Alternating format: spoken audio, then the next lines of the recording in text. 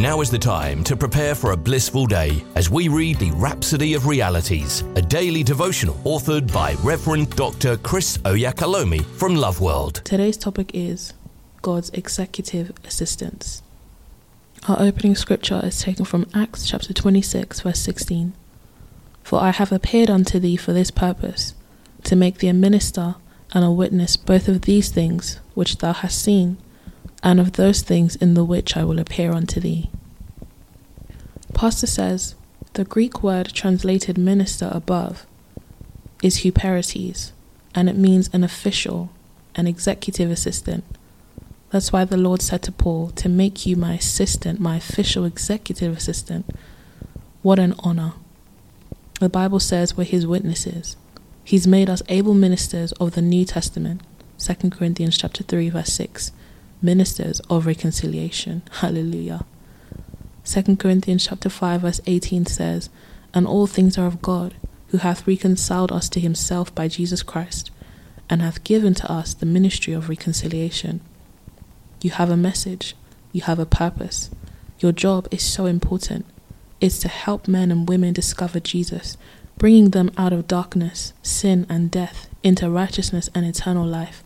What a ministry. You're his representative. Therefore, you have to be bold with the message that he's committed to you. You have to preach it confidently and with power. Think about the officials in your country who represent the government.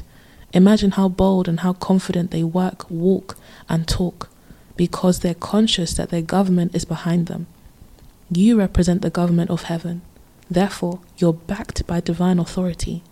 The Lord said in Matthew chapter 28 verse 18, all power is given unto me in heaven and in earth.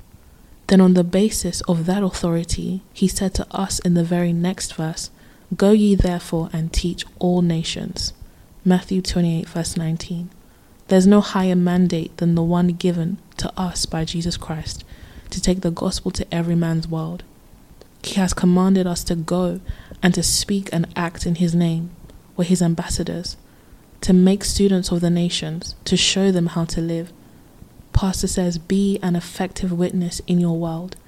Have a burning passion to make the gospel known and get everyone in your world ready for the Master's soon return. You might be the last or only hope they have to hear and receive the gospel. Take advantage of every opportunity today to win souls for Christ. Say this prayer with me. Dear Father, I thank you for making me an effective witness of the gospel. I am filled with a burning passion to make the gospel known. I seize every opportunity to win souls for Christ, divinely empowered and strengthened to share your message with unwavering enthusiasm and conviction. In Jesus' name, amen. We hope you've been uplifted by the reading of the Rhapsody of Realities today. The Rhapsody of Realities is available in all the known languages of the world. If you require a copy, please contact Love World Northampton Church on 07341 617 037 or loveworldnorthampton.org. You are also welcome to worship with us at Love World Northampton Auditorium at 64 Harbour Road in Kingsthorpe, NN2 7SH. God bless you.